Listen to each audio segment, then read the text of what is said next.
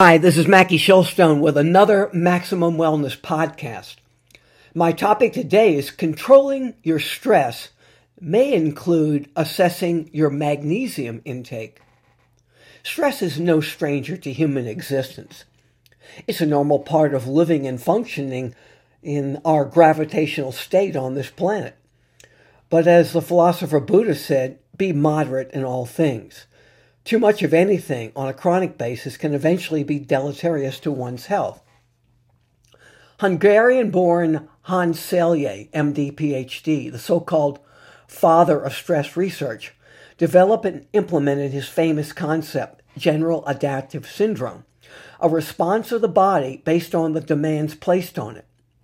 The body's three-stage response, alarm, resistance, and exhaustion, manifest as follows, notes medicalnewstoday.com.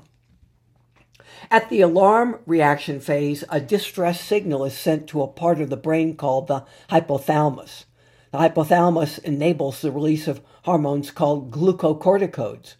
These glucocorticoids trigger the release of adrenaline and cortisol, which are stress hormones.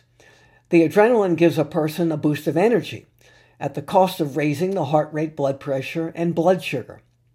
The control mechanism is the autonomic nervous system, sympathetic nervous system, the fight or flight system, and the parasympathetic nervous system. That's the relaxation or recovery phase, the two components of the autonomic nervous system, all affecting heart rate variability, which happens between heartbeats called the RR interval, resulting from an elevation in the hormone cortisol.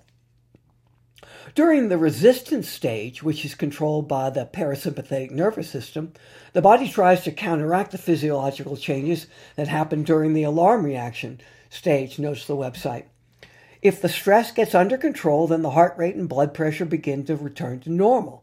However, if the stressor remains, the body will stay in a state of alarm, in fact, and the stress hormones continue to be produced. Should the stressor or situation become protracted, then the body goes into the final stage. That's exhaustion, depleting its energy resources by continually trying, eventually failing to recover from the initial alarm reaction stage.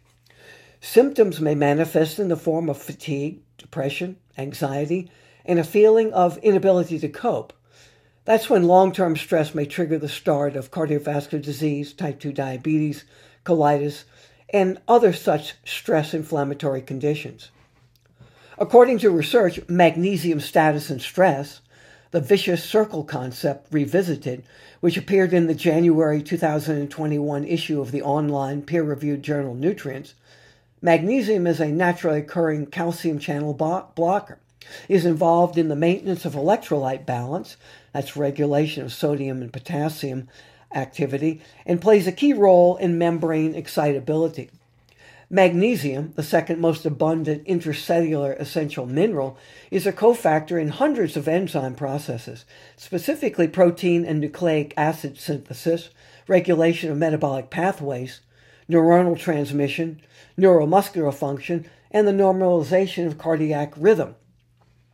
The human adult body contains roughly 21 to 28 grams of magnesium, with 50 to 60% being stored in the bones, while the remainder is distributed in the soft tissue, such as muscles. It's roughly a 60 bone, 40 soft tissue, with about less than 1% in circulation.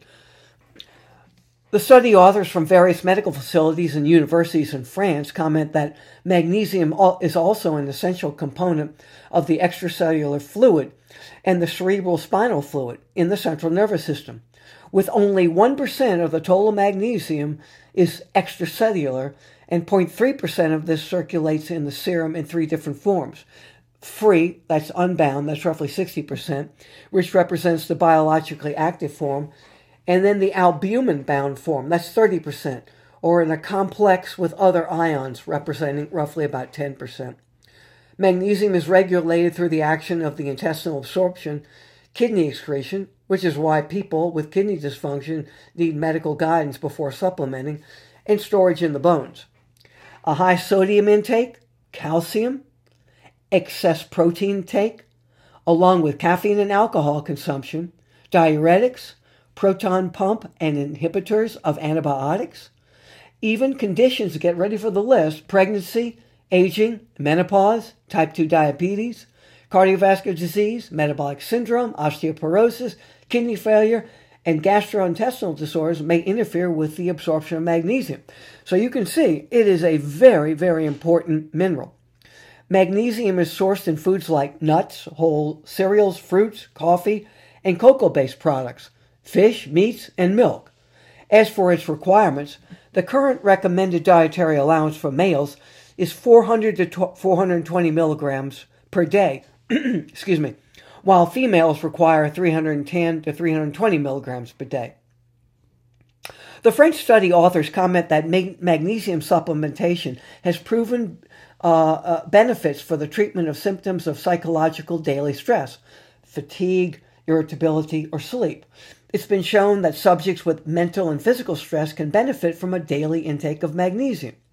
The researchers further document that magnesium supplementation of 400 milligrams per day was associated with a clear improvement of the heart rate variability, measured as an indicator of the parasympathetic and vagal systems' response to stress in subjects who were asked to complete moderate muscle endurance training once weekly.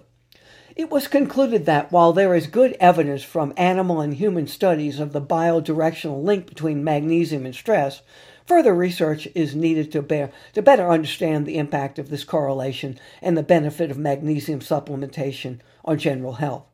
That means for you, before you embark on magnesium supplementation beyond what might be in a multivitamin and mineral and the recommended daily amounts as I've just cited, you should first check with your primary care physician. If you want to read more about this and more, especially the study that I'm now have been citing, you can go to Maxwell, Maxwell nutrition.com. That's maxwellnutrition.com. It's your source for some of the top nutritional supplements. All of these are supported by peer-reviewed research. I don't know if I found a site that has this much information tied to a selection of products. And for those that have nothing to do with products, it is your complete source, or at least one of them, for some of the most up-to-date nutrition information out there. So until next week, I'm Mackie Shilstone, asking God to bless you, keep you safe, healthy, prosperous, and hopefully you're getting the chance to get your the COVID vaccine if you're choosing to do that, which I hope you do, now that the new J&J, Johnson & Johnson vaccine is out there, with 3 out there. 2 of them require 2 shots. The Pfizer, 3 weeks apart. That's the one I got. And then the Moderna, 4 weeks apart. And then the J&J, it's a single shot. So something for everyone. Hopefully, as the president says, everyone and the country should have access to, I think, by no later than the end of July. Until next week, I'll talk to you again with another Maximum Wellness podcast. Be well.